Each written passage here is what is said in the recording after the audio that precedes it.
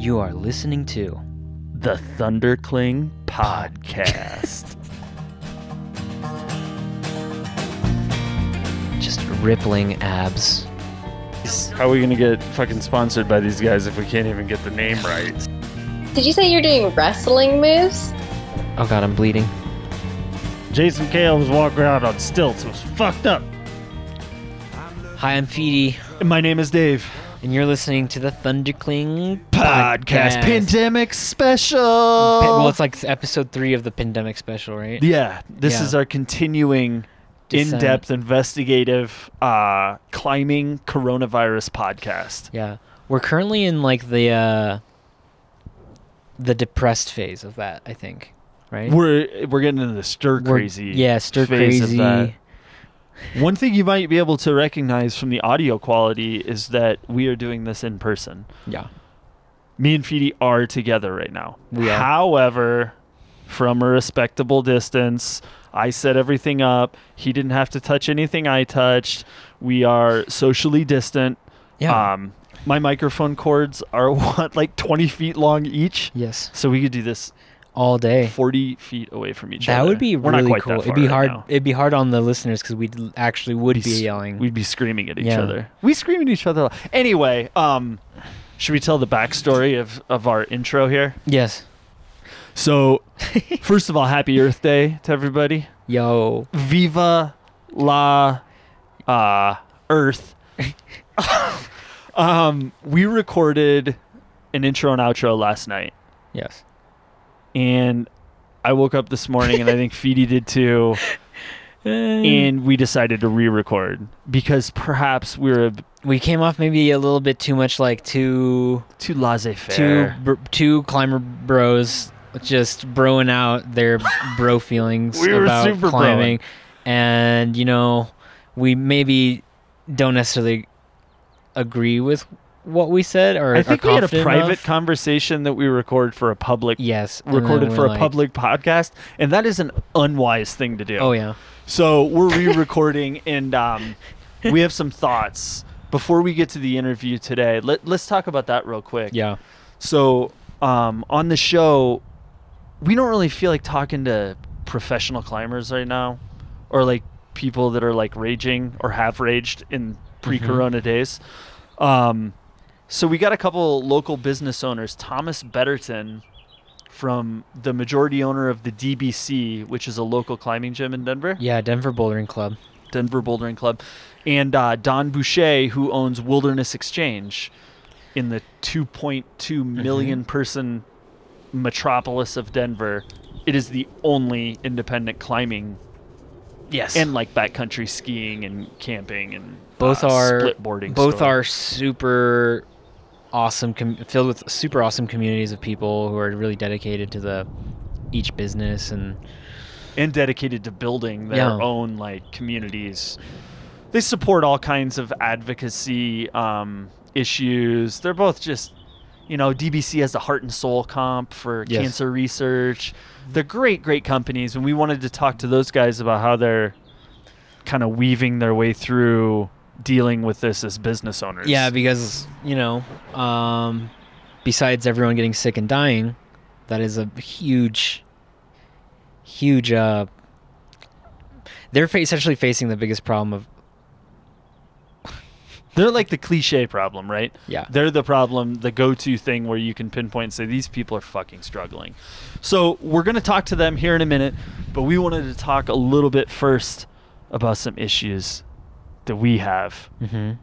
So it revolves around the stay-at-home turning into a safer-at-home order, at least in Denver. in Colorado. Denver, that lift, is that Monday? I think it's the 26th. Expires on Sunday, maybe. Our shelter Mhm. at home expires. Now, that doesn't mean bars and restaurants are going to open. That's phase 2. They're saying they're going to investigate that May 15th. But what's going to happen is that Shelter in Place is going to be done. Yes. And that means all this pent-up energy is going to be unleashed into the wild. Maybe, yeah. And that means that people are going to be heading to the crags. Most likely. Most likely, Because yeah. it's already happening right now. Realistically, The crags are the fucking crags are packed packed. in Hunt- Denver, for sure. around Denver. Yes. There's no doubt about it. Nobody's listening to like don't climb. Well, very few people are. Well, I don't know. 40% of climbers probably aren't listening to this. Don't go out and do that stuff. But the rub of it all is that like at the time of our recording right now, like 2,200 people have died today. 30,000 plus new cases of coronavirus have been found today. The United States as a whole is not close to flattening the curve. Well, they're closer. We haven't flattened the curve. Yeah. And we're opening up our shelter-at-home protocols to be, and some businesses are going to be opening. And but most importantly for this podcast, climbers are going to be like, hey, it's safe to climb now. Yeah. But maybe it isn't. Maybe it isn't such a good idea. Our thoughts were, why don't climbers as a community decide, let's give this 2 more weeks. Mm-hmm. Let's give it 2 more weeks before we go out en masse and kind of see what happens when the shelter-at-home restrictions are lifted, and we can get some data on how that's going to affect a spike in cases. Right? Yeah. It's just 2 weeks. Yeah. But we're not fucking experts. No. We need some leadership. Yes. We're the climbing leaders. That's the other thing. Where do climbers get our cues from? Like, who are the leaders that...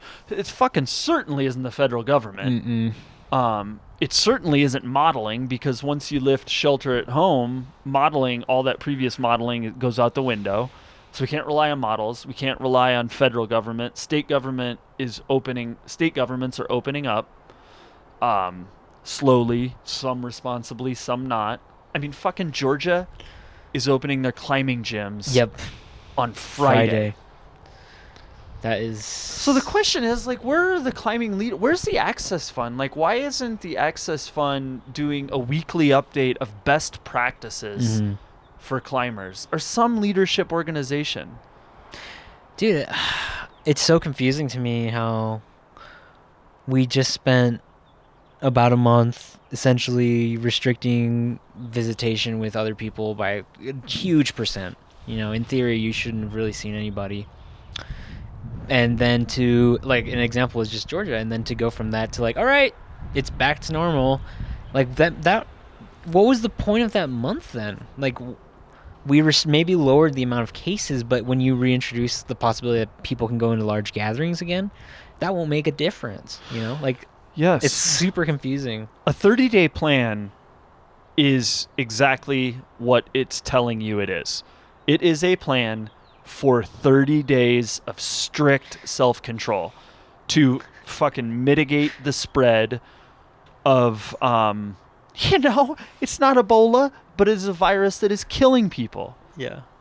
And also causing, like, economic havoc. So that was our 30-day plan. We need a fucking long-term plan, and climbing specifically needs a long-term best practices plan for the next, like, year. Mm-hmm. Because there's going to be more waves. I mean, it's a coronavirus, one of however many coronaviruses there are. These things come in waves. Yeah. Well, I guess at the end of the day, just do your best to refrain from going outside right now still. I think so. I think just give it a couple more weeks. That currently just sort of, it's a shitty pill to swallow, but I think it kind of is... When it boils down to it, like, the most ethical choice you can make. The shittiest choice you can make, but the most responsible, maybe. Yeah, and I do think, not everyone's going to listen to that for sure. And if you're one of those people, then just, at least for the love of God, avoid big crowds. Like, yeah, if you're going to fucking do it. Don't do that. Because that's embarrassing. Like, driving through Clear Creek Canyon and every crag is packed with cars. That's the exact opposite of what we all should be doing, and it kind of it's just confusing.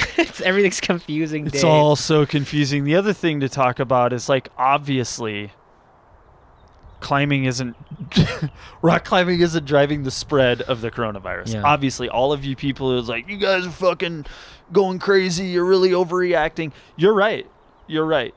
Climbing probably going out and climbing probably won't affect anything. But here's the thing. It could, right? Yeah. So we all know that the 6 foot physical distancing protocols. Why is it 6 feet? Why is it not 10 feet? Why is it not 4 feet? A friend explained this to me a while ago. It's 6 feet because a cough or a sneeze and those aerosol particles that come out in a stagnant environment will generally fall to the ground in 6 feet. So if you're standing 6 feet away, somebody's sneeze is going to hit the ground before it hits you. Okay. So now we're doing some worst case scenario shit here, Feedy, real quick. But I want to do it. Let's say you're at the crag, okay, and you're like, oh, I'm safe. I'm outdoors. What could happen? And you're standing 6 feet away from a belayer, right? And you're belaying your pal on this climb. The person 6 feet away from you sneezes. A light breeze picks up. Suddenly, that 6 feet doesn't make any difference anymore. Nope. And those aerosol particles hit you in your mouth as you're like, breathe to your buddy. Yeah. Because you got to always remember to tell your partner to breathe or they'll forget. And a lot of climbers have died that way because they just forget to breathe. Yeah, it's really sad. Yeah, which is another pandemic that we need to address. Yeah. How climbers forget to breathe unless their partner says, breathe. But I mean, that's a potential worst case scenario way you could spread it. So that leads me also to think about why isn't the Access Fund or the CWA, whoever, some leadership in climbing coming out with best practices? Yeah. Like when we all do go out, should belayers wear masks? Maybe. I mean, those are discussions that are going to be happening in the community for a long time to come, which is just... Yeah, I mean, what's the new etiquette for if you go up to a crag and there's already people there, or you're in the case where someone shows up to the crag and it's a small space and they refuse to keep their distance, or they're like, I don't care about coronavirus, it's not my problem. If you're concerned about it, like, you should leave. I think there's just going to be weird kind of conflict in the community over this, and also there's a really cool rainbow. My God, we're recording outside, and there's dude. It's beautiful. It's like right over. It's a thunder rainbow. The thunder rainbow. There truly is a rainbow right over the top of us here. This is amazing. It's beautiful. It's got all the colors of the rainbow. I'm getting verklempt. Well, anyway, why don't we head on to the interview, and if you guys want to stick around, we'll probably talk some more about about the weirdness of everything that is happening right now in our lives. Yeah. The cool thing about this interview with Thomas and Don, too, from the Wilderness Exchange and DBC, is that I think you're going to be pleasantly surprised. Correct. By their road warrior positivity. Like, they are so positive in this really trying time. So despite what we just talked about, I think this is going to be an upper, not a downer. Yeah, I agree. This is going to be... If I had to lean one way, I'd probably lean left, 'cause social injustice don't get my respect now. Some say my heart, it's bleeding out of my... Yeah, most people build theirs in garages or backyards. Dave just builds it in his living room. Dave, you could always have room for a television between one of those girders there. You could actually have TV while you're bouldering. Like right there. Right there, yeah. I'm thinking get something positioned in there, and that's like the dyno spot. You have to dyno past the TV. Totally. You can never touch the fucking TV. You can have you can simulate different crags. You can pretend you're Aldo and have rocks falling on you from the. Oh my God! Yes. That'll be I'll have Dawn Wall showing at all times, and every time I'm up, I'm just like, this is my fucking Dawn Wall, man. It's aspirational, man. Totally. Well, it's what we can do. I don't know if you can see this, but I've really been working on my Zoomscape. I have the fake fireplace in the background. Wood. It makes you feel kind of warm. That's really nice. Chair. Make yourself comfortable. I see you got the guitar. That is. It's a fake guitar neck. right in the background there. Perfect. Yep. Yeah, little smoke and mirrors. Wow, it's very inviting, dude. Where are you really? Yeah, come on in. Are you just hanging out in some like train spotting bathroom in real life? Yeah, that's what Dude, I'm I'm going crazy. Bathroom with the Zoomscape. Oh man, Yeah, that's what funny. do you got? What do you got going? I expected you to have like a bouldering backdrop. I mean, I do have a wall down in my basement, but my wife works from home, so I figured I'd just use her office because it's the quietest room in my house. Yeah. But now I'm wishing I had put more time and thought into this whole thing. I know. I feel embarrassed myself too. I have like a backpacking in there. That's Feedy, what messaging are you trying to create here with your? I feel bad because there is none, and that's your message. I feel underprepared, that's maybe caught off guard. How are you? Have you guys had social distancing dreams yet? Where in your dream you're like, oh, I shouldn't get too close. Yeah, I have. I was in REI, and somebody was fitting a pack. I was like, "Are you fucking kidding me?" I'm getting. I like that you were at REI. Well, I began my retail career at REI. Actually, that was my first gear shop job in 1990. 1890. I worked at the Berkeley REI. How old are you? Me? Yeah. Are you legally able to ask that question? I am. I vetted myself. Yes. I'm 53. 53. Oh yeah, I asked you that at Real Rock. Fuck, man. Yeah. 53. Looking good, dude. Go around asking people how old they are. Thomas, how old are you? It's only fair. I'm 36. Cool. Youngster. And you've seen now for about almost like 8 years, right? What's that? For the DVC? You've had DVC for about 8 years? Just over 10, actually. We started 10, in 2009, yeah. So it was summer of 2009, yeah. So you opened your business after the Great Recession. Yeah, it was pretty rough when we opened. It took a few years for, I think, to really rebound. We started out really small and then just kind of grew progressively with it. Yeah.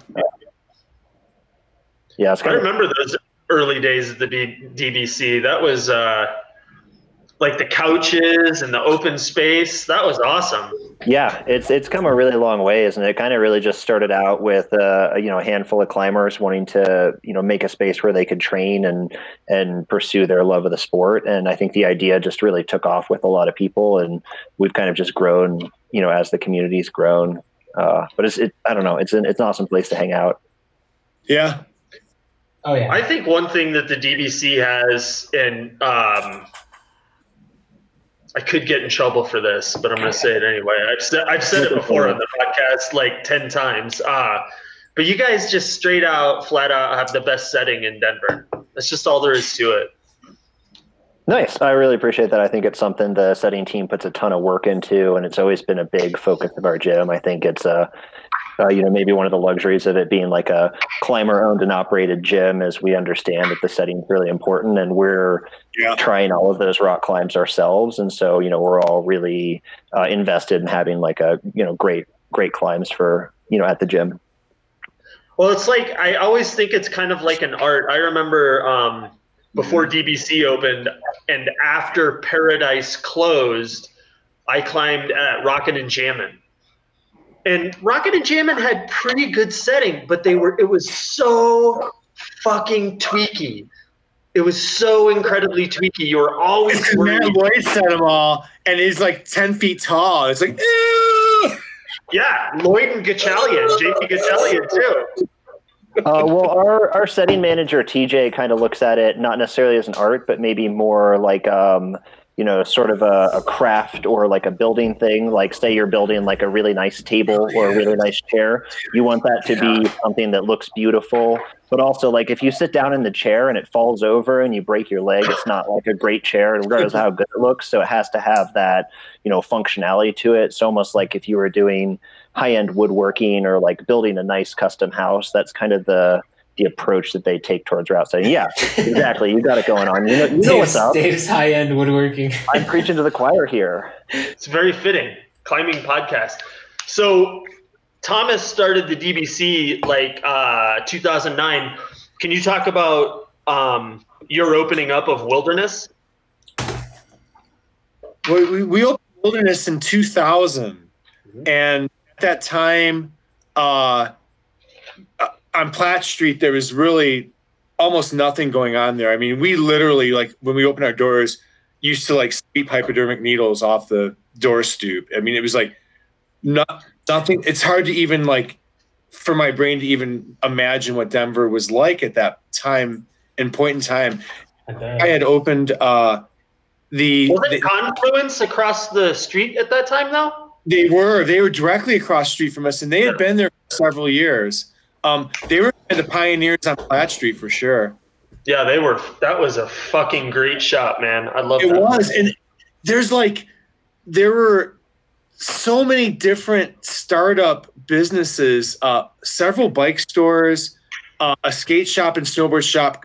Image came in 2001, and as soon as all of these sort of symbiotic businesses started opening down on Platt Street that were outdoor oriented, it really was the basis for the community and sort of the flavor that even like today, like we're seeing two brand stores go across the street from us.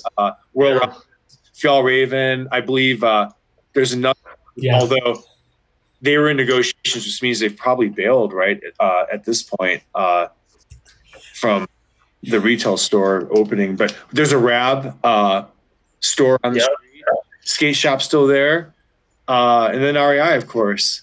And it's kind of become the place, like what I'd hoped, like, you know, I said I started, you know, working with REI in Berkeley in 90. At that time, it was down in San Pablo, Gilman area. And this was like the golden era of gear shops. And we call it the gear ghetto. I mean, North Face started down there, Sierra Designs, Mountain Hardware, Royal Robbins had a factory outlet. There was REI Title IX started there, the women's outdoor apparel store. And there's a windsurfing shop, there's an alpine ski shop, and there was a Wilderness Exchange also in that neighborhood. And that was sort of the original vision of what I had hoped would happen on Platt Street, is that it would become the place where, and you were working at Mountain Miser at the time, I think, when we opened, or shortly after, right, Dave? Yeah. I started there in 2000. I remember you started at Mountain Miser when we opened the shop. Yeah, and I would come and like shop you guys. Like David would be like, "Hey, go over to Wilderness, see how everybody's doing." So I'd sneak in there and like secret shop, and then dude coming to town open a climbing shop.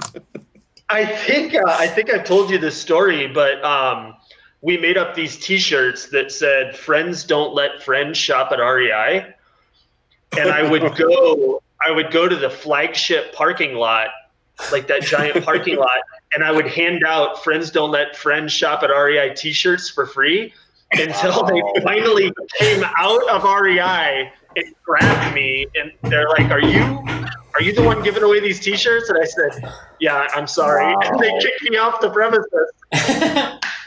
Oh man, somebody at like their corporate headquarters had a meeting about you. I love it. Yeah, sure. Definitely. There's some unrest in the Denver marketplace. We have to. Yeah, we need to send out a couple of enforcers. Well, here's the thing. Here's the dovetail of when that REI opened for outdoor, for small outdoor independent stores. That was a really hard time because the internet was just exploding, and like you could buy a pair of Cobras in 2002 for like $40 from this Spanish website. Yep. I forgot what that was. And then Barabbas, I believe it was one of them. Barabbas is I think that's a biblical. Isn't there a Barabbas that was somewhat? It was like a biblical trader. Like, didn't Barabbas? Yeah, he was a figure in the New Testament, and he betrayed Jesus. Correct? held by the Roman governor at the same time as Jesus, and whom Pontius Pilate freed at the Passover feast That's in right. Jerusalem. Barabbas while got keeping freed, and Jesus. Barabbas was the criminal that got freed. Wow. Well, Barabbas also was a traitor to small They're all business. selling Cobras for $50, bastards. Yeah, fuck Barabbas. But when the flagship store came in Denver, you had like, God, what was that little shop on Broadway that was owned by Gartz? Grand West. Grand West went out of business. Yeah. All of these stores went out of business, and it strikes me as similar to this time. It was like, holy cow, how do we stay in business with REI, who like offers free returns on any gear, and Right. the internet? You know, it's kind of a similar vibe back then. Like, how do we stay in business? And now we have a pandemic that causes you guys to close your doors, you know? Right. Scary shit. Yeah, I mean, maybe we should jump right in. I mean, I would love to hear like your guys' experiences so far. I mean, you are two people like who are being most impacted, you know, Yeah. small business owners. Boy, you know, it's I don't know what your experience has been, Thomas. Or I would imagine DBC closed right around that the stay-at-home order, late March. Yeah, we actually voluntarily closed, I guess, the day before, and Yeah. you know, we agonized over the decision for, you know, what should we do, what shouldn't we do, and finally we're like, hey, we're going to err on the side of caution and closed, and then, you know, like the next day the stay-at-home order came out. Mm-hmm. So I think that was like the 14th or the 15th. Yeah, of us March. too, like, we closed, one of my, I think it was a very strange time for me because I went on a ski trip in Canada, and we were in a backcountry hut in British Columbia with no cell phone reception and no internet for the week of the March 7th through the 13th. So we went into the hut and we were like, oh, it sounds like it's getting pretty bad, and Washington's getting a lot of cases. To when we came out of the hut, it's like, oh my God, the apocalypse has happened while we were away.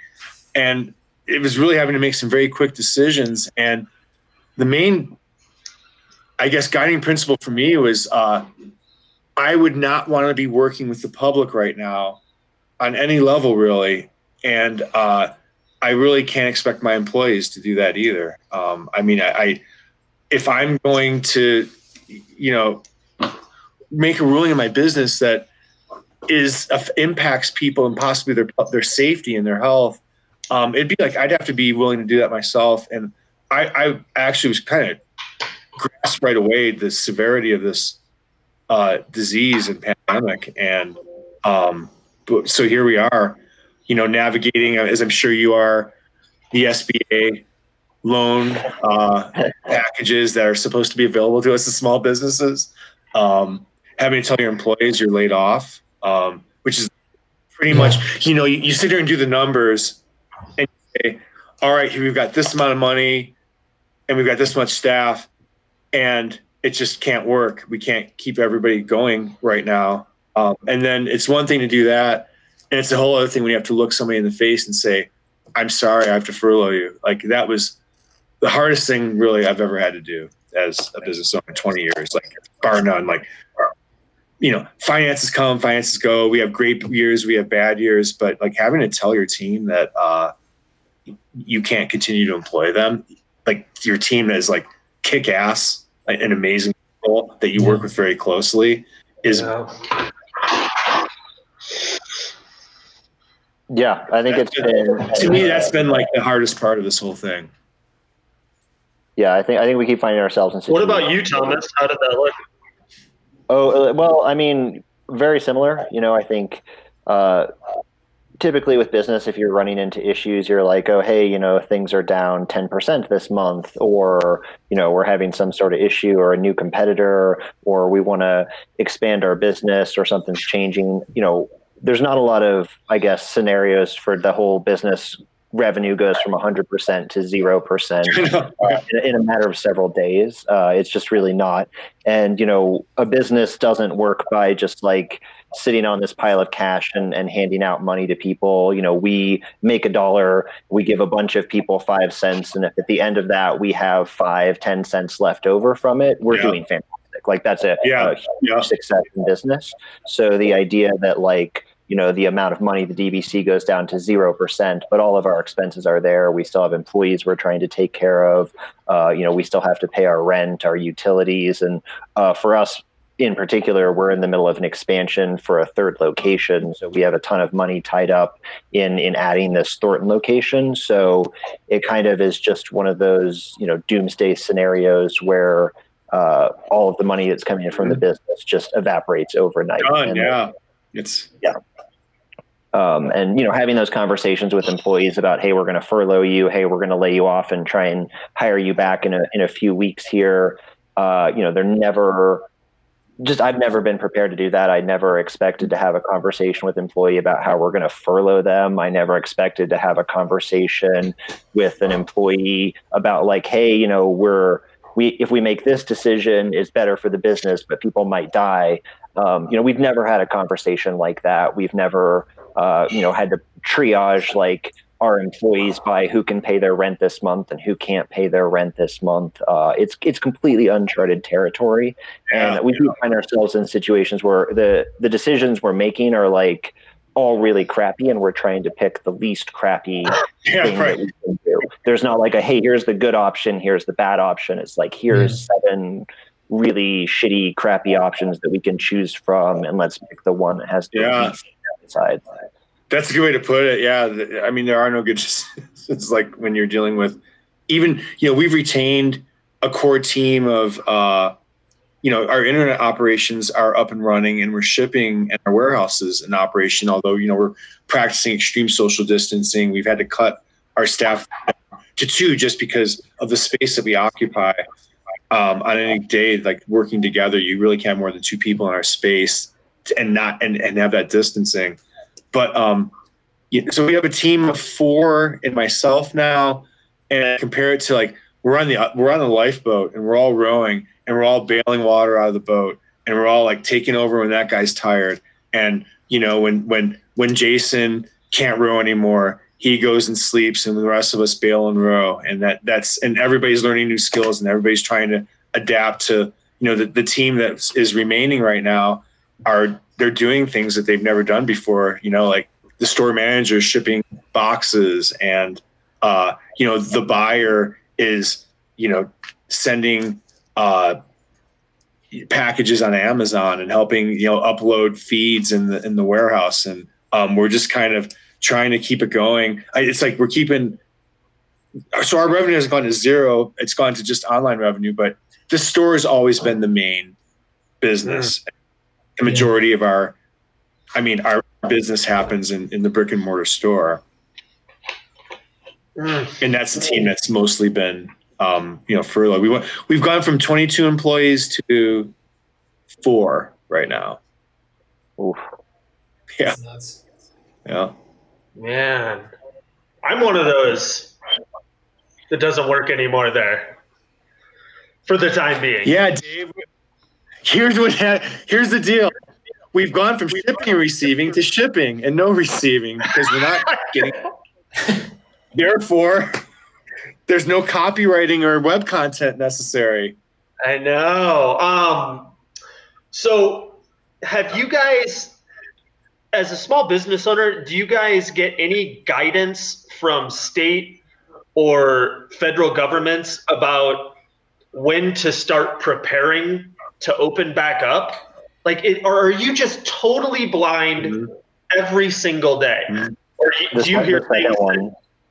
There's nothing. Right now, they're saying the stay-at-home order expires April 26th. The current guidelines are we're going to be able to open at the beginning of May. That seems unrealistic, but there's this really weird dichotomy where, one side saying we should stay closed forever, and the other side saying we should have opened a week ago. And I think, the idea of a natural disaster of this magnitude in an election year is kind of a recipe for disaster. And it's really hard to get any actual relevant information that's not either blaming someone or taking a bunch of credit for the successes or the failures of this crisis. And everything just changes from day to day. Like what we were looking at 2-3 days ago with potential SBA funding and things like this coming through is now completely different than it is today.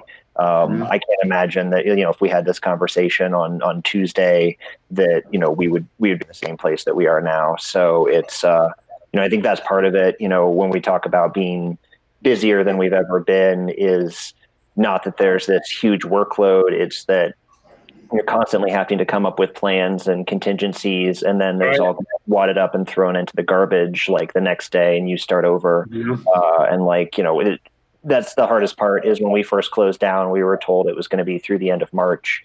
That 15-day order turned into a 30-day, that turned into a 40-day, that could very likely turn into a 60, or a 90-day order. And if someone could tell me right now, here is for sure the day that we can reopen, it'd be a lot easier to come up with a plan. But right now we kind of have to be prepared for being able to open, a few weeks from now or a few months from now, and find some way to take care of our employees and juggle all of the business obligations for kind of this indefinite amount of time right now. Oh my God. That seems like impossible to wrap your heads around or like make a plan. You guys just are hamstringed to make any sort of plan. Oh man, more sirens. Yeah, it's whack-a-mole. It's just a game of whack-a-mole every day. Yeah, it's like nobody, and this is all of us, like as a country, as a world, like nobody ever had a contingency plan for what would happen if the world's economy stopped for 2 months. Like what does that look like? Like nobody's built that into their business model or planning. So everybody's just winging it. It's kind of like, all right, take the information today and try to speculate what the world's going to look like tomorrow. Yeah. I think one thing we're talking about, and we don't have to focus on this, I'm sure we're all in the same boat, is like a lack of federal leadership, and that's fine. We don't have to focus on that, but it makes me think about what leadership looks like right now. And we'll start with you, Don, since you were just talking. You're the leader of Wilderness Exchange. You're the owner. You're the guy who created it. What does leadership look like for your company right now in this time? It's got to be painful. I was reading 2 books in January, and it's interesting you mention that because it's been on my mind a lot. The need for Wilderness Exchange in its current state to develop a cult, how we develop our next leaders. We develop a culture of leadership. And I was going to be taking my team down to a retreat, and that would include, our 4 upper management folks in the company, our operations manager, Jason, Luke, who you've met all these guys, Peter, and Spencer, the warehouse lead and manager.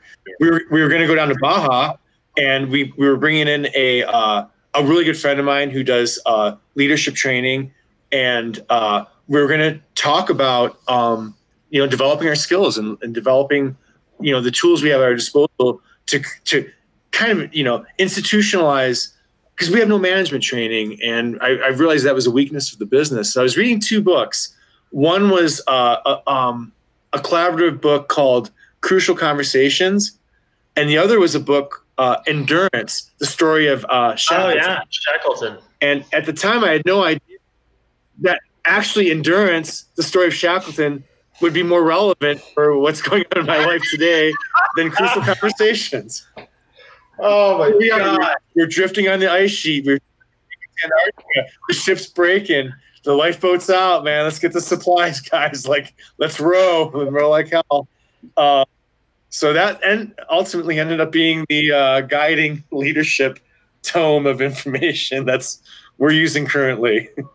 Yeah, on the Endurance, and we're swimming. tough decision after tough decision after tough decision after tough decision with no good. So it's Go ahead. your compass is broke. Your compass is broken. You know, like your rudder's rotted out of your boat, and you're just kind of, you know, trying to figure out your bearings. And you know, on one hand, it's having to keep the psyche of your team high and having to stay positive, even though you yourself are experiencing fear and anxiety and internalizing all those things, Yeah. and having a very positive message for your crew and for your team. And it's challenging me beyond anything I've ever dealt with in terms of leading a company or leading an organization.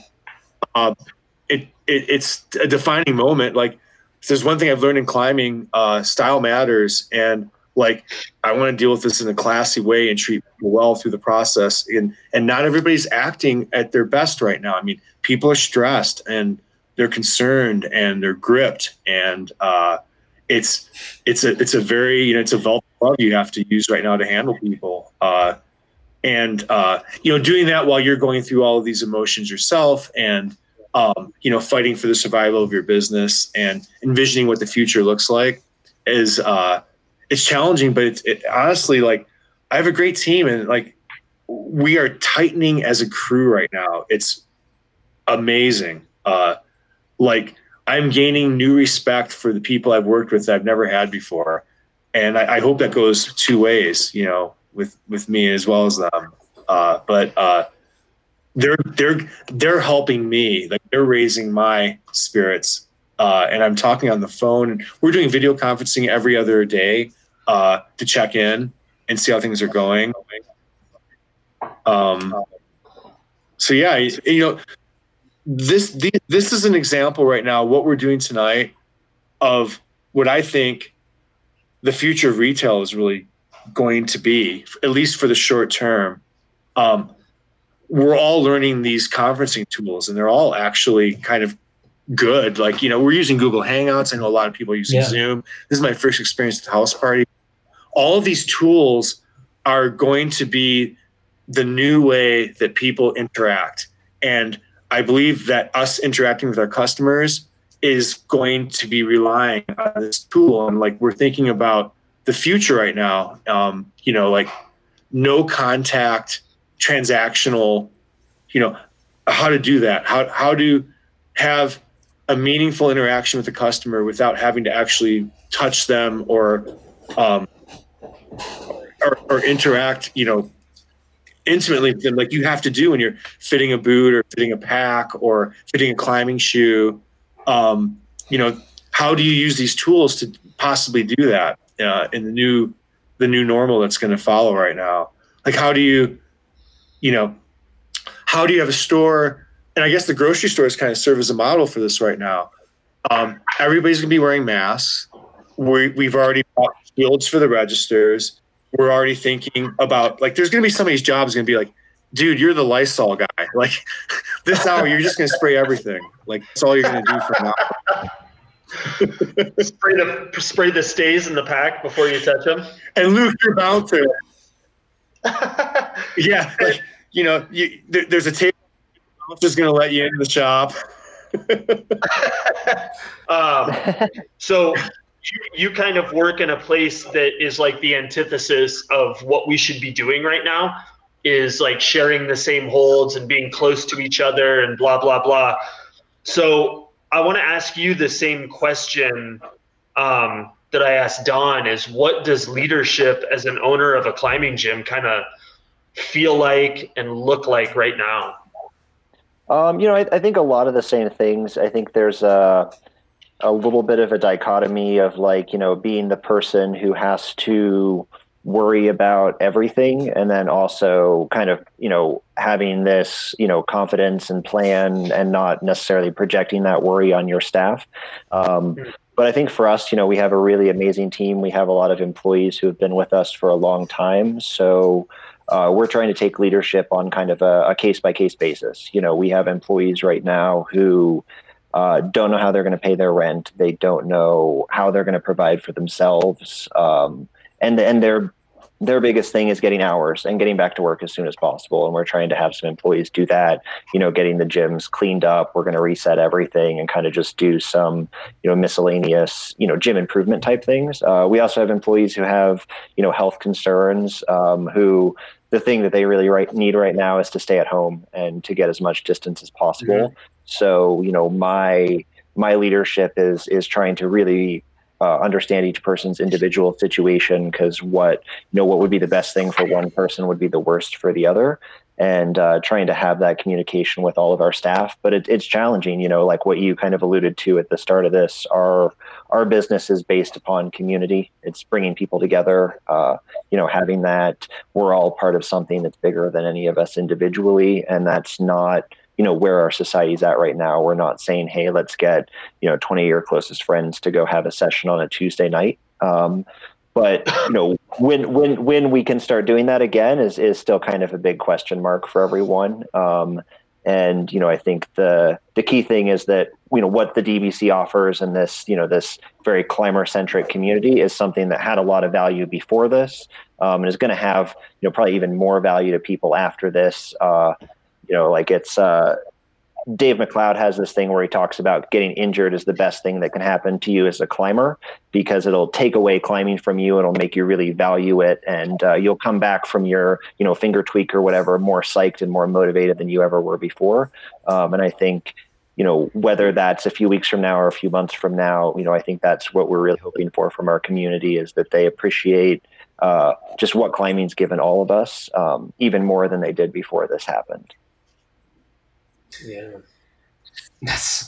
that is a good point. I mean, so I guess this is kind of a question more so for Thomas, but you guys haven't really gotten that much direction, it seems like, from government in terms of how small businesses can be expecting to return. But is the climbing wall community kind of coming together and trying to figure out ideas for like the reintegration of customers in your gyms? Because like we obviously mentioned, allowing big groups is probably something that is going to be restricted or prohibited, and maybe like figuring out systems for how you can taper like members to come in. Or I'm just kind of curious if that's kind of been happening in the background at all. I think that there's a lot of people who've been trying to work on it. It's a very challenging thing because our industry is very different. There's really big gyms, there's really small gyms, there's a lot of different things that happen in a gym, from people just kind of climbing on their own to youth teams to group workout classes. And then also this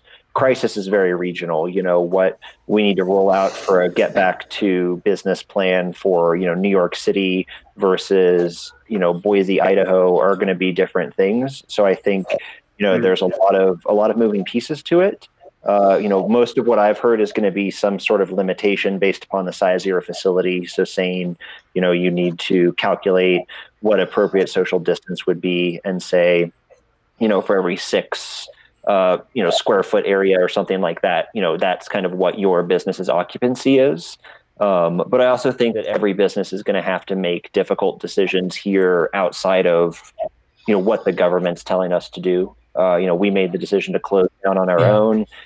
There's very likely going to be a point where, what we can do and what we should do might not be the same thing. And what's good for the business, what's good for our community, short term, long term, there's going to be a lot of, really difficult questions that have to be asked and have to be answered. And, I'd love to say I have, this plan in place that's gonna get everything put together. But again, it's a day by day thing. And if I came to you with my PowerPoint presentation about what's going to happen, it would be void in 3-4 days, based upon just how much things have changed, and things could really start to level off this next week. And honestly, at the beginning of May, we could be in a really low risk situation for most people in Colorado.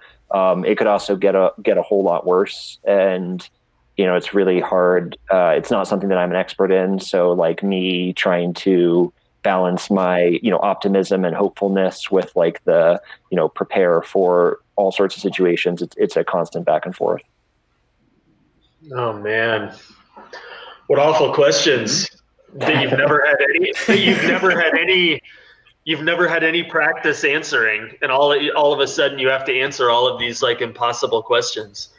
Yeah, I mean, we just wanted to create a community of people who could come together and share rock climbing. I don't know if this whole laying people off. Let's see if we can get government assistance like that.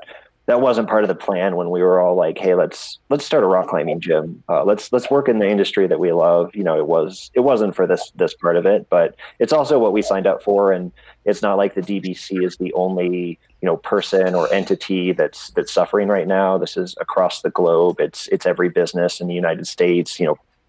Small businesses, big businesses, people individually. What's going to happen in developing nations over the next year. What the long-term implications of this and the damage to the world economy is going to be is it's not just affecting us. So I think that that's something that I'm trying to keep in mind throughout this, rather than taking a woe is me attitude and all of the negative stuff that's happening to us. Is just try and focus on what we can do right now, if anything, to get us in a better position.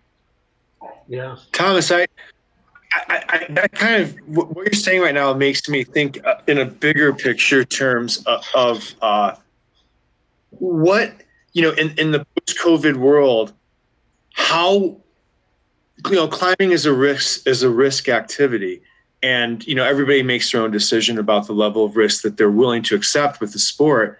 But one thing I thought about is like, I wonder how risk averse people will become, and whether climbing may be something that people are less willing to engage in than they are today, because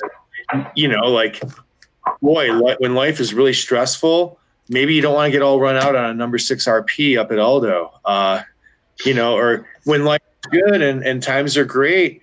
Yeah, I mean, we have the spare time, and we have the, we can go and challenge ourselves with risk activities. And I've thought about that, like culturally, like how will we approach risk in our recreational activities in this post-COVID world?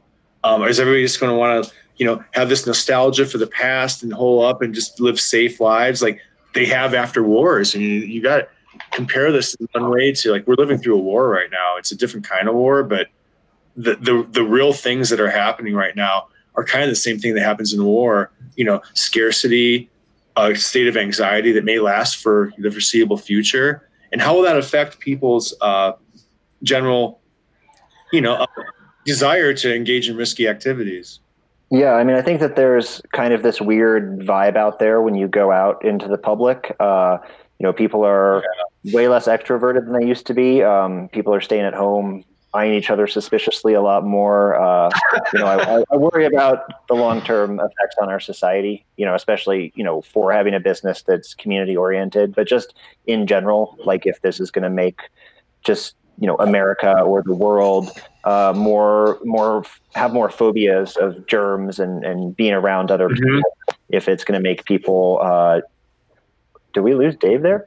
I don't know if it's just really, we just went all like you keep talking. He'll rejoin. Okay, if it's just going to make people, more apprehensive about things that they used to do before, and like if, I don't know how long we're going to feel that effect. Even if everything was gone today and the world was 100% safe tomorrow, how many people are still going to want to keep, hiding out? And we'll see.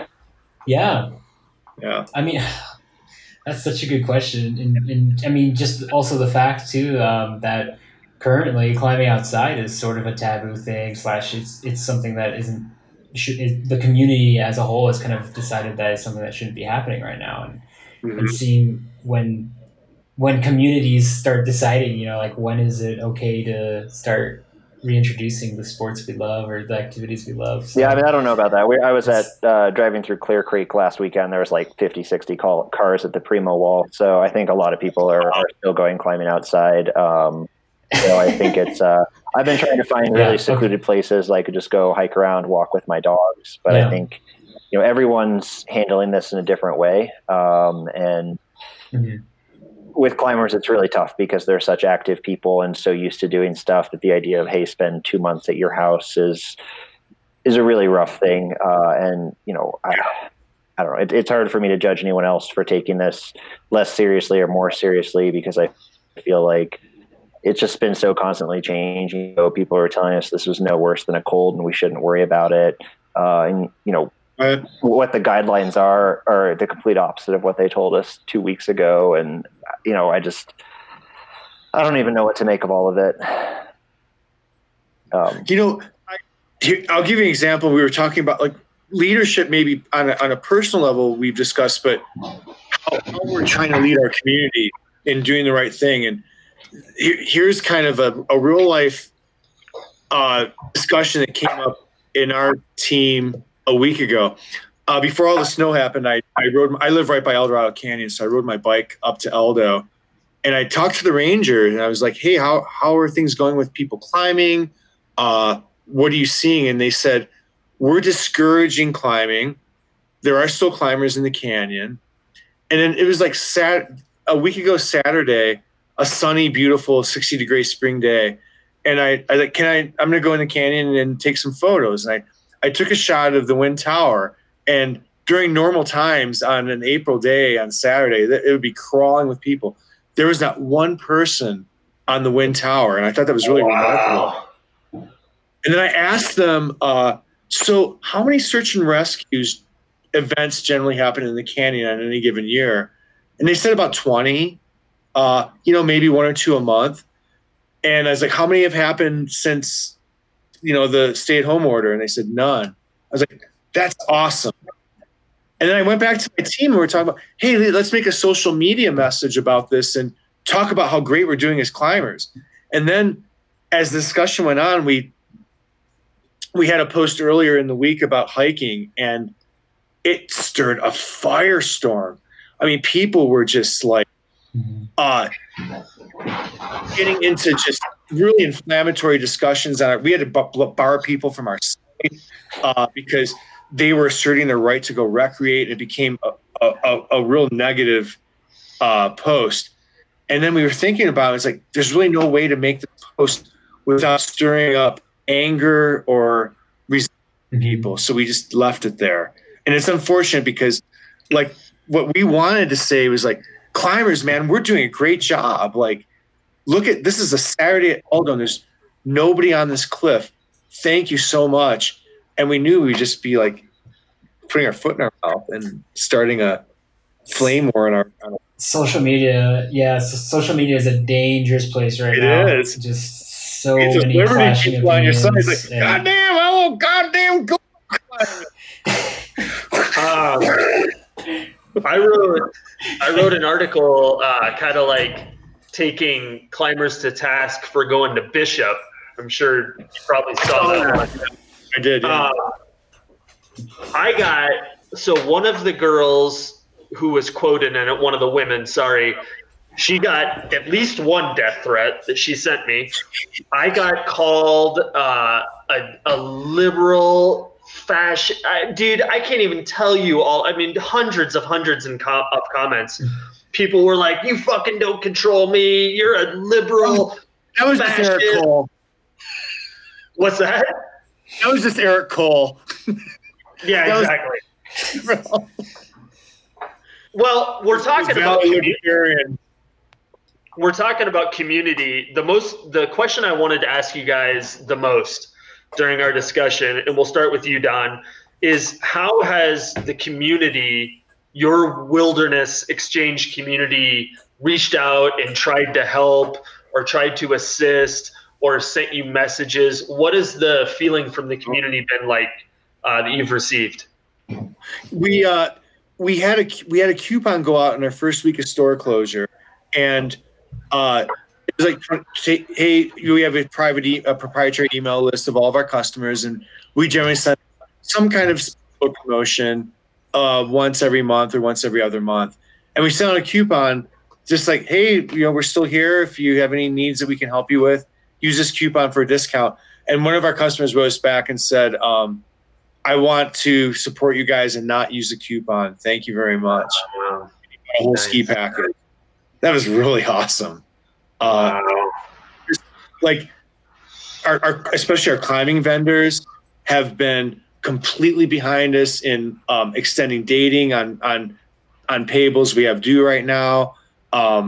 We're talking about like there's still going to be rock climbing. There's still going to be the sport. We're all taking a pause right now, and there will still be business to be had moving forward. And our vendor partners have been really good. I mean, almost like across the board, they're bending over backwards to help us out through this. And climbing is a little different than the rest of, we sell backpacking equipment, we sell camping gear, we sell ski gear. Climbing has always been different, and dealing with climbing companies who are run by climbers who are still generally pretty small in the whole scheme of the outdoor industry. It's why I'm still doing it.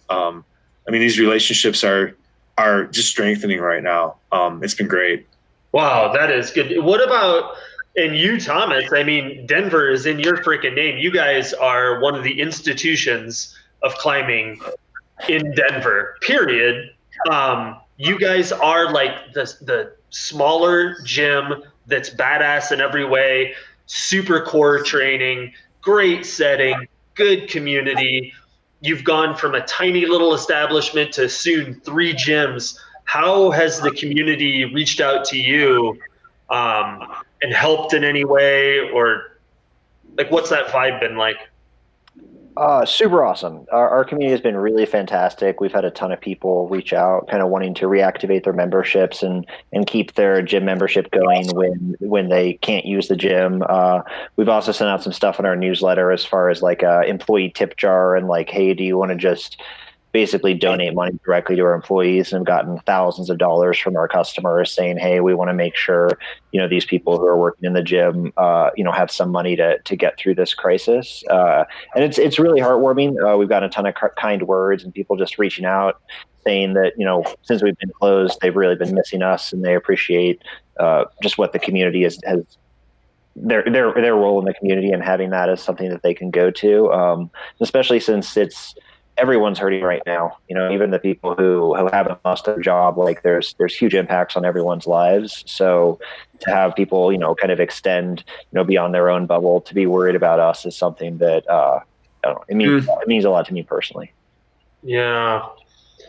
I mean, if anything, it's all this positive community feedback you guys are getting. I think it's a testament to how good of a job you guys have done establishing yourselves as, with these strong cultures, and, the people really love you guys. So yeah, I mean, I'm not surprised you guys have so much That's support. my hope. If we had to, reach out to all of our customers and sell them on why the DBC is such a great place at this point, we wouldn't be able to do that. Like they, already have to feel that, already have to know that, already have to have had really positive experiences with it. And then we're kind of getting some of that love back. So yeah, it's I guess a validation of kind of the work we've put into the gym and how much we've cared about our community over the years, that we're getting some of that back during these times. Well, Thomas, have you talked to, I'm curious to know from your perspective, what you think the climbing gym industry is going to look like once whatever is happening right now, the pandemic, kind of subsides or at least relaxes for a season. Do you have any thoughts about that? Have you talked to any other gym owners? Have you talked to anybody who's like, I gotta put away my shingle. Like I can't keep this going anymore. I haven't talked to anyone personally who is wanting to close down shop at this point. I think the expectation is things are going to return to normal. It's kind of just a question of when, but that question of when is also going to dictate a lot of this. If this ends in 2 weeks, we're all going to be fine. Like no one's going to forget about this.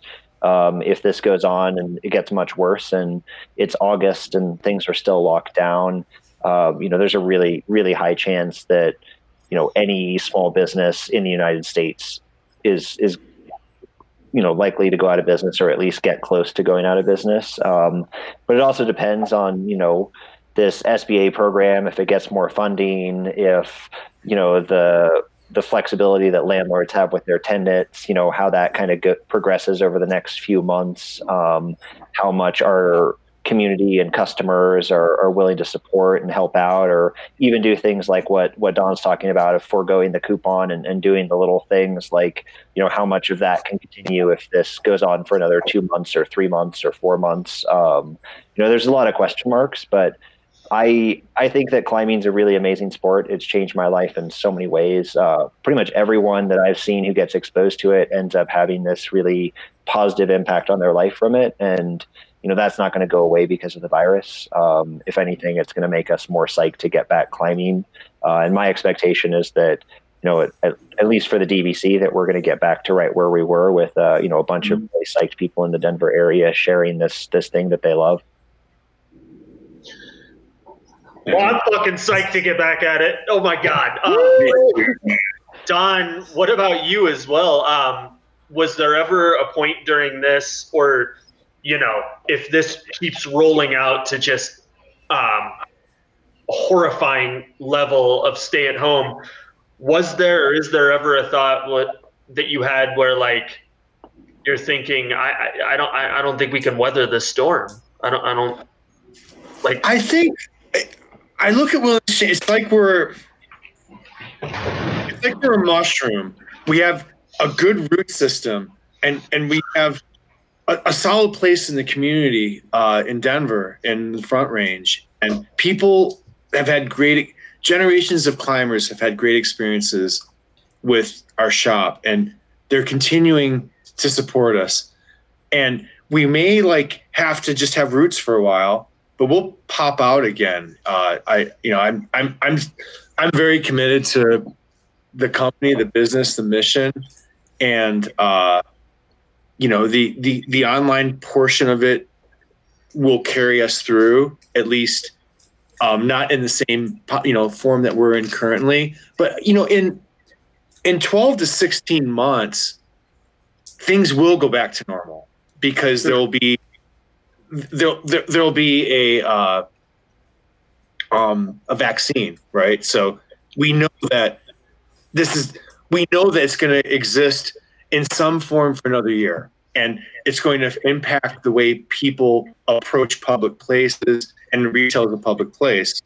So, the willingness of people to go into spaces that are occupied by a lot of people are going to be different for a year, but we know that in 12 to 16 months, it will go back to normal, and this will be behind us. But it might be that long till it's normal again. Yeah, it's a matter of holding on through that time, and I mean, we've had over the course of 20 years, Great Recession, a lot of challenges and a lot of threats to the business from online competition, from big box, from all sorts of things. And I think that people will always want to have a human interaction with another person and engage in the stoke about what these sports are all about. And that's what it is. It's like we get stoked from our customers get stoked on our stoke, and that's not going to go away. And if it is 12 months, I think that we can get through it and just tighten our belts and make it. And I think we will. Definitely confident in that. Wow. This is a number of degrees more positive than I thought it was going to be. I'm so fucking psyched right now. Like, you guys seem pretty bummed for sure, but confident in the long run. That's because I drank a little whiskey before getting on this call. I was going to go the other direction. That's because I was going to say I'm only one White Claw into the evening. If you had scheduled this for 9 p.m., it would have been a lot of doom and gloom. And another thing, but I think that's part of owning a business is you have to kind of try and look for the positive, and here's the way we get through it. And at least not on, in public have too much of a woe is me attitude. I don't know, because we have to get through this. We have, 24 employees that are all kind of counting on things getting back to normal at some point. Well, last thing I want to ask is, because we'll wrap this up here in a sec, but Is there anything that people can do to help out either of your businesses during this time, especially as we're kind of, pray to God, we're nearing the finish line of this first cycle of the coronavirus. Is there anything people could do or that you would want to ask of the community to help out or to be safe or whatever? Do you have any messages you'd like to send out? For me, it's just, I think when we do reopen in whatever level we do, it's going to be like Thomas has indicated, like we're kind of making this up as we go along. And I think we're going to get some things wrong, and just maybe be patient with us. We're going to try at the best we possibly can to create a safe public environment. And we're committed to that. We want to make sure that our business is not adding to the problem, but it is helping get us through this time. And we're going to have a lot of measures in place that ensure our customers and our employees' safety. Like we're already thinking about, having credit card transactions without having to have a signature or pad or change a pen, and how we're going to work traffic through the store, and how we have a 2-floor operation. We have a stairway, how we're going to manage, walking people through the store and actually engaging in a shopping experience. And just be patient with us, because we're probably going to get some things wrong. And it's not because we're trying to target anybody and enact some kind of draconian measure that you need to wear a mask or you need to be safe. But, we are going to ask people to stay 6 feet distance. And we hope that makes them feel safer in our in-store environment. So I guess just be patient while we figure out how we do this. And we're going to try to do it the right way to where we're keeping everybody safe. Yeah. What about you, Thomas? I think your struggles on that end might be a little bit bigger.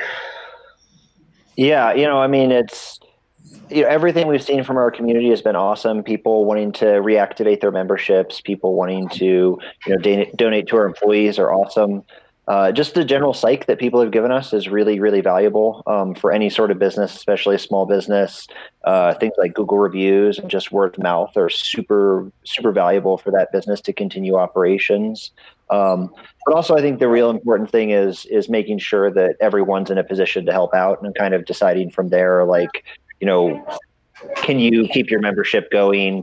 When the gym opens back up, could you afford to buy a 12-month membership?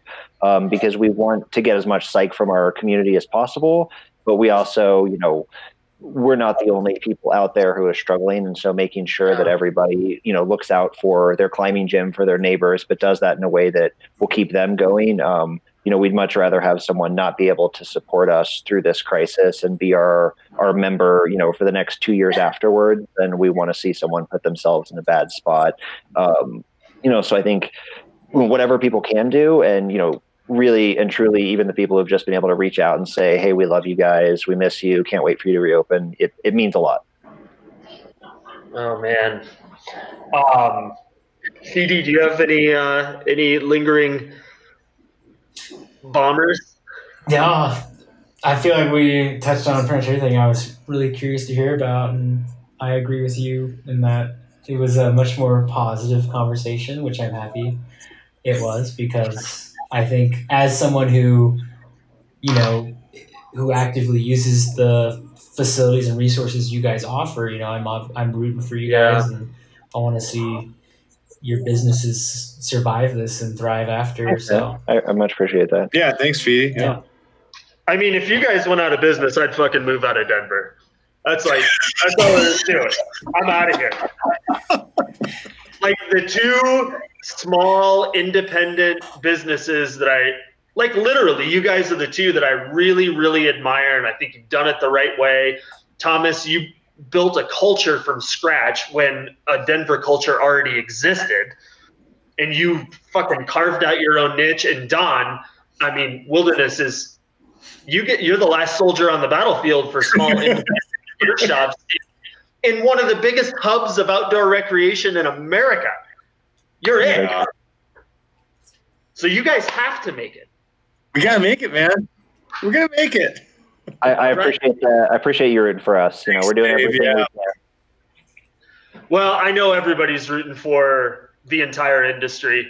As climbers are like one of the most supportive communities I've ever been involved with in my entire life. And climbers also have restaurants that they want to support, and they have musicians they want to support, and they have their local bodega that they want to support. But I feel like the first place they're going to throw a little bit of money if they're a core climber is to a shop like you, Don, and a gym like you, Thomas. And that's got to be a good feeling. I mean, it's the nature of the business that you guys got into.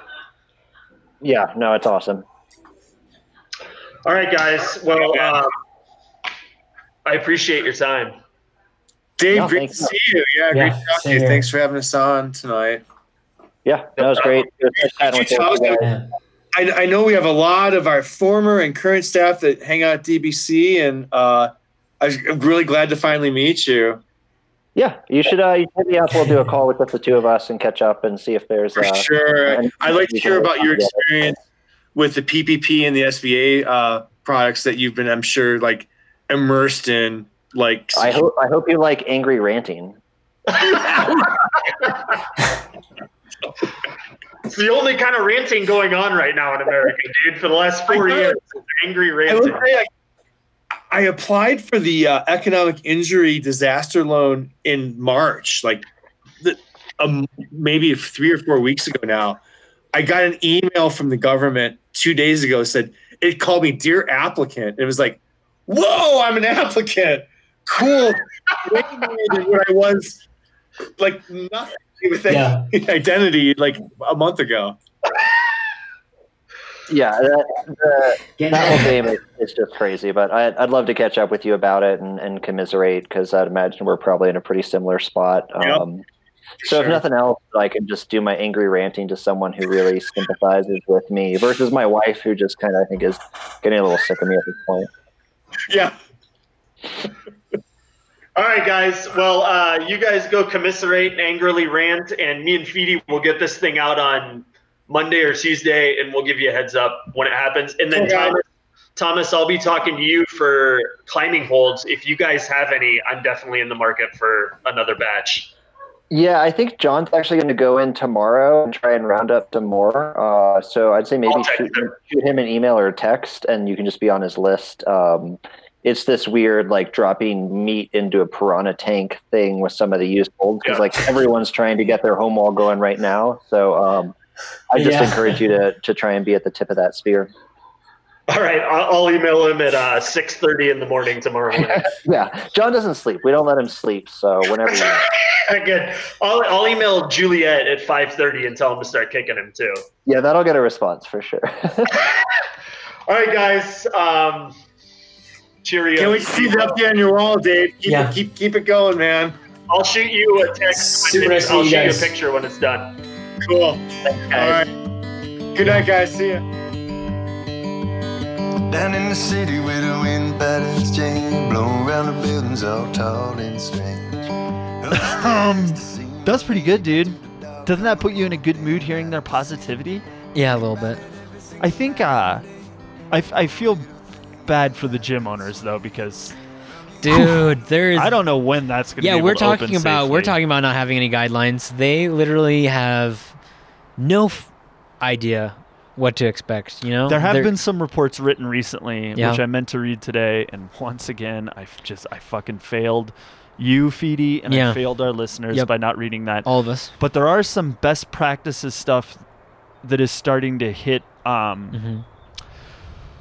hit social media about how gyms can open responsibly, but That's part of the problem too. Is every single day, it feels like things change. I mean, Thomas talked about how they come up with plans and then they have to throw them away immediately because new information comes out or they realize something doesn't work about the plan. It's hard to keep up with everything. It's the fucking world we live in. So one of the things that I think all of us need to be careful about is we watch these coronavirus press briefings that are basically Trump rallies, right?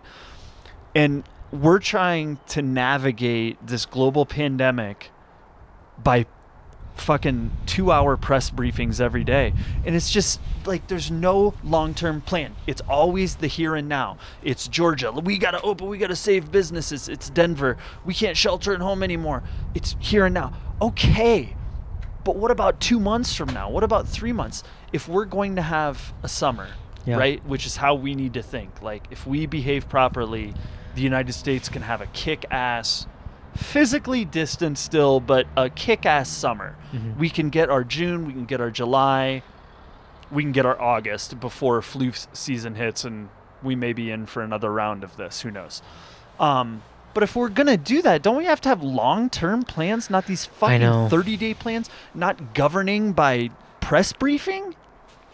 It's funny just seeing how all this kind of stems from that back to the conflict of how, in some ways, you could almost see how the arguments from both sides have some validity to them. They do. And so it just makes it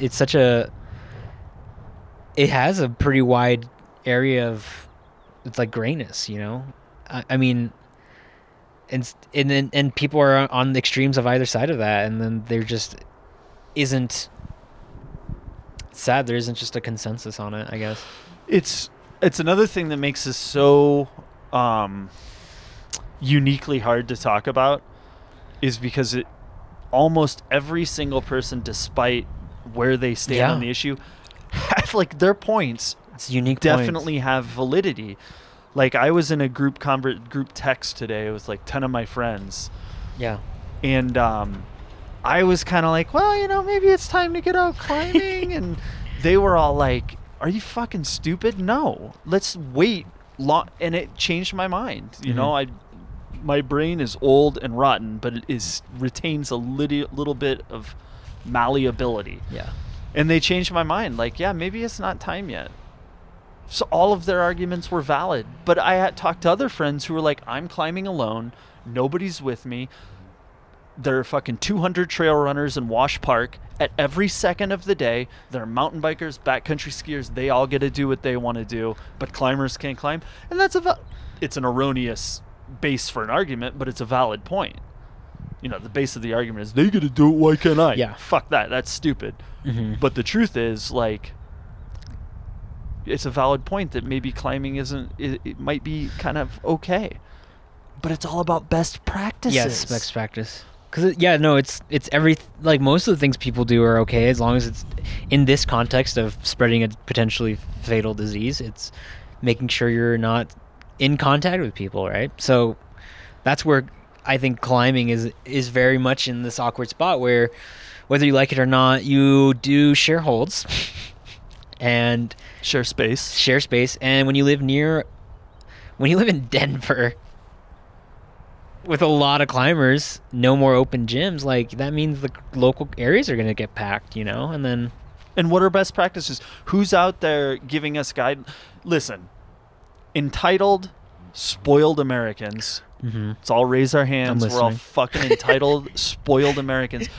We cannot be trusted to control ourselves. Yeah, this is like that psychological study on like kids where they sit a kid in a room and they put a really good looking like cookie in front of them. Marshmallow. Yeah, or something. They're like, look, dog, if you don't eat this cookie like 10 minutes, I'll get you fucking 2 of them. And the kids, they can't help themselves. You know that study, like the people who wait for the second marshmallow has like, they get better grades. They have a lower body mass index. They don't suffer from obesity as often. They're better people. 2 marshmallows. And I'm not gonna lie, Dave, I'm feeling a little bit like the kid who wants to eat the cookie, dude. Yeah. And I hate myself. We have to be 2 marshmallow people. Yeah, we have to be now. two marshy people. That's the name of this podcast. Is going to become 2 marshmallow people. 2 marshmallow people. We're just 2 marshmallow people trying to find our way in this crazy, crazy world. Are you making a comment about my COVID-19 body that I'm developing? I may be indicting myself, actually. You look nice and fit. Thank you. I am portly and grotesque now. I feel targeted as a marshmallow body. I'm sorry. I don't think you look like a marshmallow. Fucking anyway, dude. I don't know what to say. I've made so much eye contact with people walking on the sidewalks. I know this is so and they're just looking at me like, doing a why podcast. do they have microphones? Why are they talking to microphones? And Because we're being fucking responsible, dude. all I want to say is, hey, tune in Thundercling podcast, man.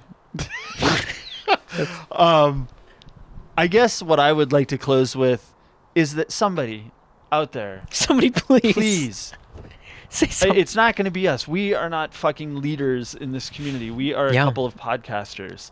Somebody come up with best practices. How many people can be at one boulder? How many people should be sharing the same route? Should we wear masks when we belay? Should we wear masks when we fucking climb? Are there a certain number of cars that when we see the crag we should turn around? Yeah. Like what? If we have rules, that will allow us to hold people to account when we break them. Yes. If we don't have any guidelines, we can't fucking piss and moan at John and Jane who are climbing with their 20 friends because nobody. Yeah. I mean, we should all have Common fucking sense, a yeah. little bit of A little common common sense. sense. But yeah. literally, we can hold people to account. We can do productive, like, shaming if we have some fucking rules. And So- it's gonna be really interesting to see like how the climbing community comes back to terms with getting to the point where the consensus is, hey, you can go climb again. You know, like that scale of when it starts reaching that point is gonna be a chaos. You know, because I mean, it all goes back to how we said everyone has a little bit of different perspective on it, and everyone's sort of a little bit right. So, who's gonna be the first professional climber that's like, hey guys, I personally think it's okay to go climbing again? Well, I think Someone's gonna do it. And it's just gonna be crazy. What you bring up is a good point. Like, there are two sides. There are so many people who want to go climbing right now, and so many people who don't, and that is reminiscent of the way that we're handling this crisis right now. So, as a world, there are kind of two ways out of this. There's shelter in place until we have treatments and vaccine. Okay, we know that will destroy the economy of every country, and that will literally destroy life as we know it. We can't do that. Okay, the other way is let's just let the virus run its course. Let's let people get herd immunity, and who dies. That's obviously unacceptable too. Yes. Just like not everybody can go climbing, and everybody shouldn't be disallowed from. Let's find a nice, soft, moist, squishy, quite delicious, by the way, middle ground. Let's find a middle ground. Yeah. And that means, I fucking hate to say it again, but coming up with some best practices for climbing. And that's the way we get through this until there are treatments and vaccines, and life can get a little bit, people can get sick and survive. Yeah. Instead of getting sick and like, oh, fucking Yahtzee, I'll roll these dice and see what happens. I don't want to die. I'm calling out the Access Fund a little bit. Yeah. I'm calling out the American Alpine Club. I'm calling out everybody that we have elected as our leaders in this sport.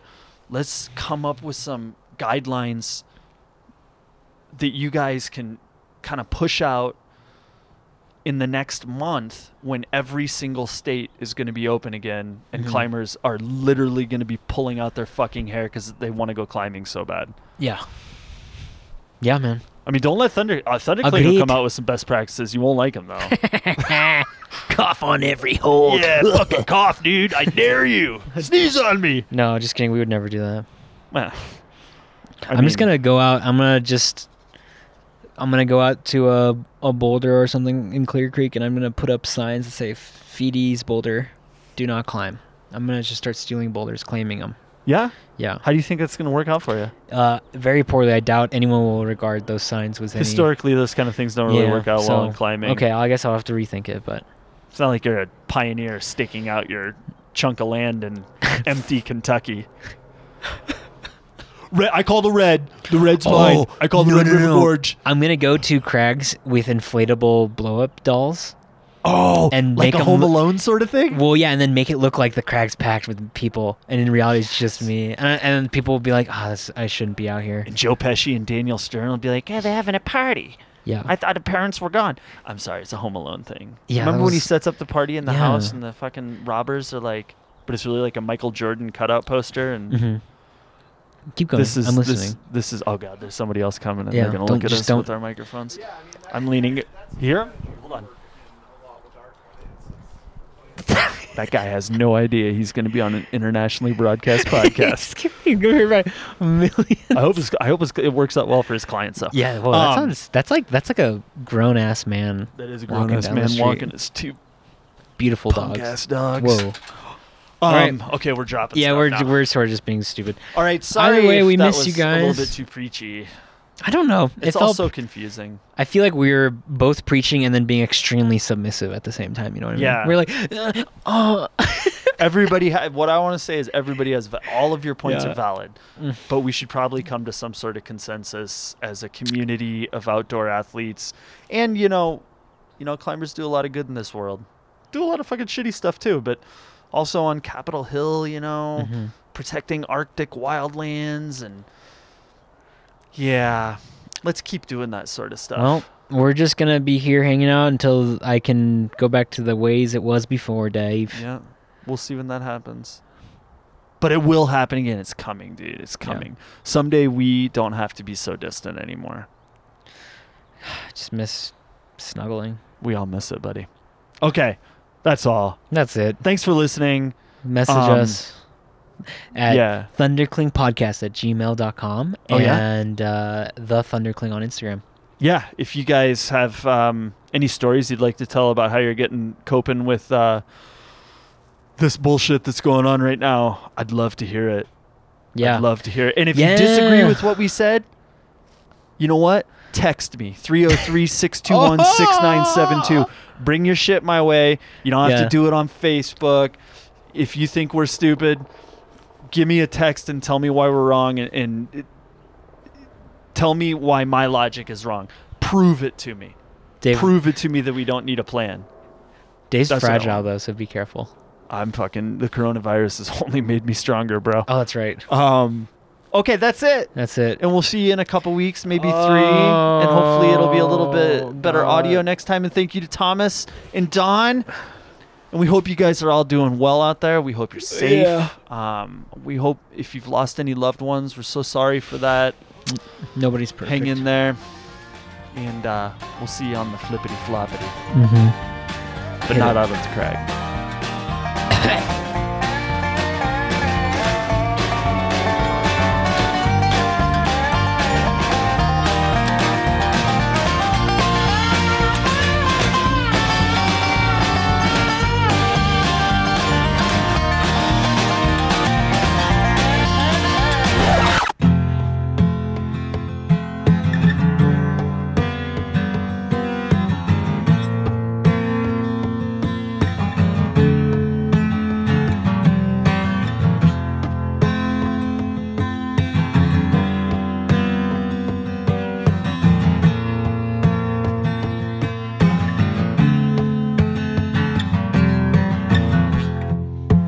Galaxy away in the same state.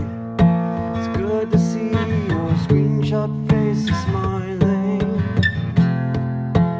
Talk about the road and climbing would unfold. Million miles away, it seems like yesterday. I'm drinking too much beer, made that crystal clear. Out of shape and sharing pictures of our cats and dogs. Away from the rocks, lives are screen locked. So we'll have Zoom parties until they let us out. I don't know when we'll escape. I don't know when they'll lift this gate. Till then, we'll keep talking.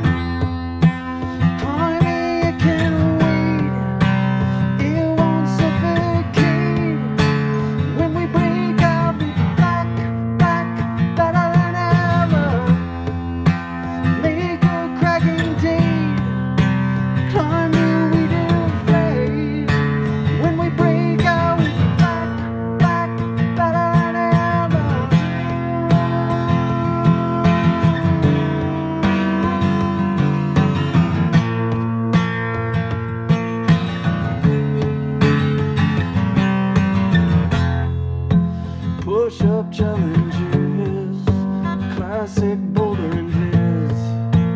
Door jams are covered in my fingerprints.